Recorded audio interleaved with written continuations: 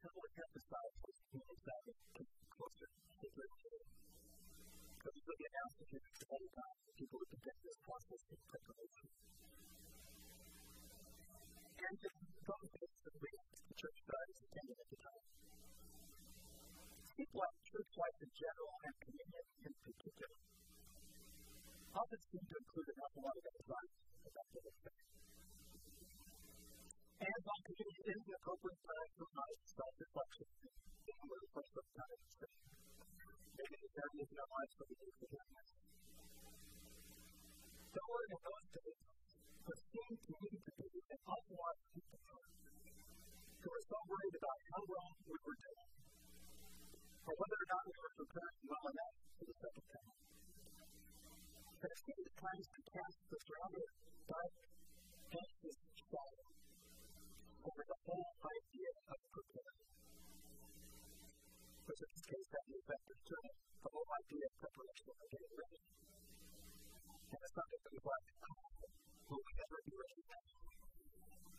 A preoccupation with finding how we were doing, our performance, our qualifications, how we would look to God as God looked in us. It seems to sort of feel like what it might feel like if you were preparing for coming to death. But the key is death. Or in this case, God himself. What's the type of guest you have to do that can allow you to check the box that rather than hand across the top of the boyfriend to see if you're going to be clean down. Because you know your name could come up at any moment, but then, well, you could never say for sure, those not looking good. And he's satisfied with what good times. And so with various degrees of anxiety, preparing to become a way to try to do what we can to make ourselves look good, or to make ourselves acceptable enough, so that the significant others that we're preparing for are suitably impressed. And we are not somehow found to have been, weighed in the balance and found wanting, disqualified somehow. And we hope that when those guests show up, they don't look too closely in the closets and under the bed. It's an interesting time in church life, and I'm not sure it's entirely gone away for some of us.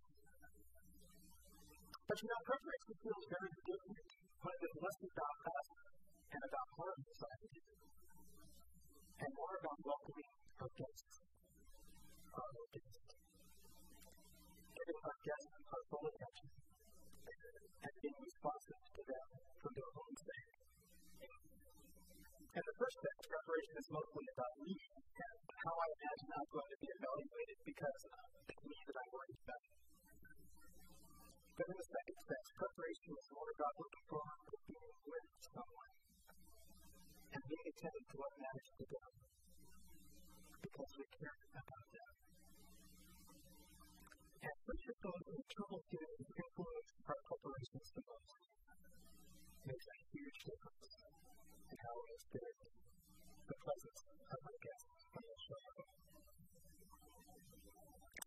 Before the coming of Jesus in the first advent, John the Baptist came with a message that was designed to prepare the way for the Lord, so that people would be ready to hear what Jesus had to say when he came. And that prophecy was identified with this interesting metaphor that uses the imagery of a highway or a road that was in need of repair. It said that there were low places to fill in, there were high places to bring down low to prepare the way of the Lord. And so John came with that message. Not in Jesus' case because the poor condition of the road would somehow keep him from getting to us, but because when the condition of the road tends to keep our focus on our feet and where we're stepping, we're more easily distracted from giving our attention to the one who asked for it. And the scriptures tell us that on that road, that Jesus and his disciples first traveled together to their first communion service. But there were some significant potholes as well. Arguments with each other about who would be the greatest in the kingdom, about who was the best qualified, about who should have the highest place. There were obstructions and potholes that needed to be filled in and removed. Some high places needed to be leveled out. At least they were going to be able to hear what Jesus wanted to speak with them about that evening. The condition of the road they traveled did not keep Jesus away. but it sure made it hard for them to listen. So much of their attention was focused on how they were stepping, and not enough attention focused on what Jesus was saying. Well, you know what happened? They gathered to the meal. None of the disciples were willing to do anything that would, impact negatively on their image. That which they worked so hard to protect. And so in the midst of their silence and their inaction, Jesus gets up for the table, takes the basin and the towel, and he bends down and begins to wash the feet of his disciples. Long places in the road begin to be filled in, as Jesus powerfully portrays that nobody at that table occupied a position so low that it disqualified from what he was doing. Not Peter, who was going to deny him in a few moments. Not Judas, who had already betrayed him. And high places were brought low as Jesus equally powerfully portrayed that his kingdom was about laying aside our concerns and what was due us, and simply and humbly devoting ourselves to the others, no matter who they were, and no matter how well we thought we were doing. As well as humbly being our own and allowing others to serve us, because sometimes it's just as hard as the first. And by the time he was finished, they were now better prepared and more ready to listen to what he had to say. Not because they were somehow better, but simply because their focus of attention was elsewhere to where it really belonged. And what who they were now giving the best attention to was Jesus. For them, preparing was not something they did, and it was something that happened to them. And to the extent that we are willing to make that same kind of move this morning, from anxiety that is all about us, to grace that is all about Him, preparing is something that we can experience as well. Not only is something we do, but it's something that happens to us. And that's one of the things we gather together today to celebrate, to prepare and to be prepared. And that's part of what our service is about this morning, because we have set aside some time for us to return, metaphorically at least, to that evening with Jesus, to be in each other's presence, washing each other's feet, and reflecting what it is that Jesus was trying to prepare in the lives of his disciples 2,000 years ago and today. And so we'll be taking the opportunity for those who would like to participate in that to do so. We have some rooms that prepare for men and for women and for families who like to participate together. For those who would like to just remain behind and reflect peacefully in the sanctuary while that's going on, that's fine as well. You're welcome to do so. And then we'll gather down here after we have separated and had a chance to prepare in that service. One other thing that's been a tradition of our church for a number of years now, that I would like to invite you to participate in and also be with you, is that what the disciples experienced that evening was something they experienced with the community. We come to community as a community. There are people who are here right now partaking, and in anticipation of the time when we can partake in the physical presence of Jesus when he sits at the table with us as well. There are a number of people that are part of this community that are no longer with us in this last year. And on the table we have a number of candles here that represent folks who have fallen asleep with Jesus this last year. And if someone that you know, friends, a loved one, someone in their life who we've lost this year, we'd like to give you an opportunity to stop by on your way coming here. After going through the food luncheon, to take a moment to light a candle to remind us that we are anticipating a moment when we too will be with us together in the kingdom, celebrating the service together with Jesus. So now we'll have to take the opportunity now to separate from the various services, come back to light a candle, and we'll gather down here in the kingdom.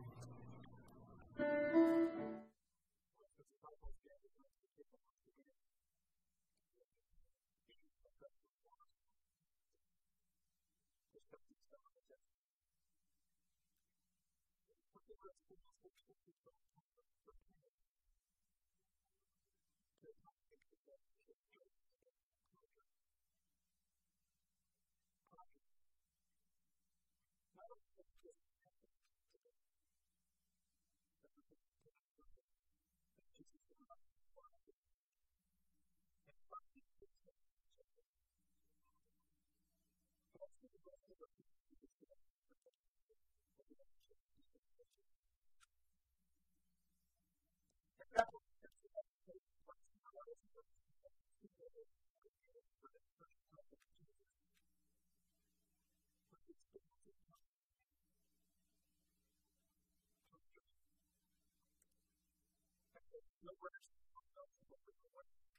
that that is just closure. Caution. Not only does it just happen today, but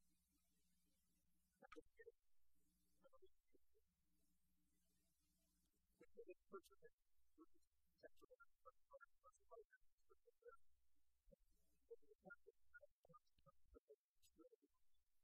No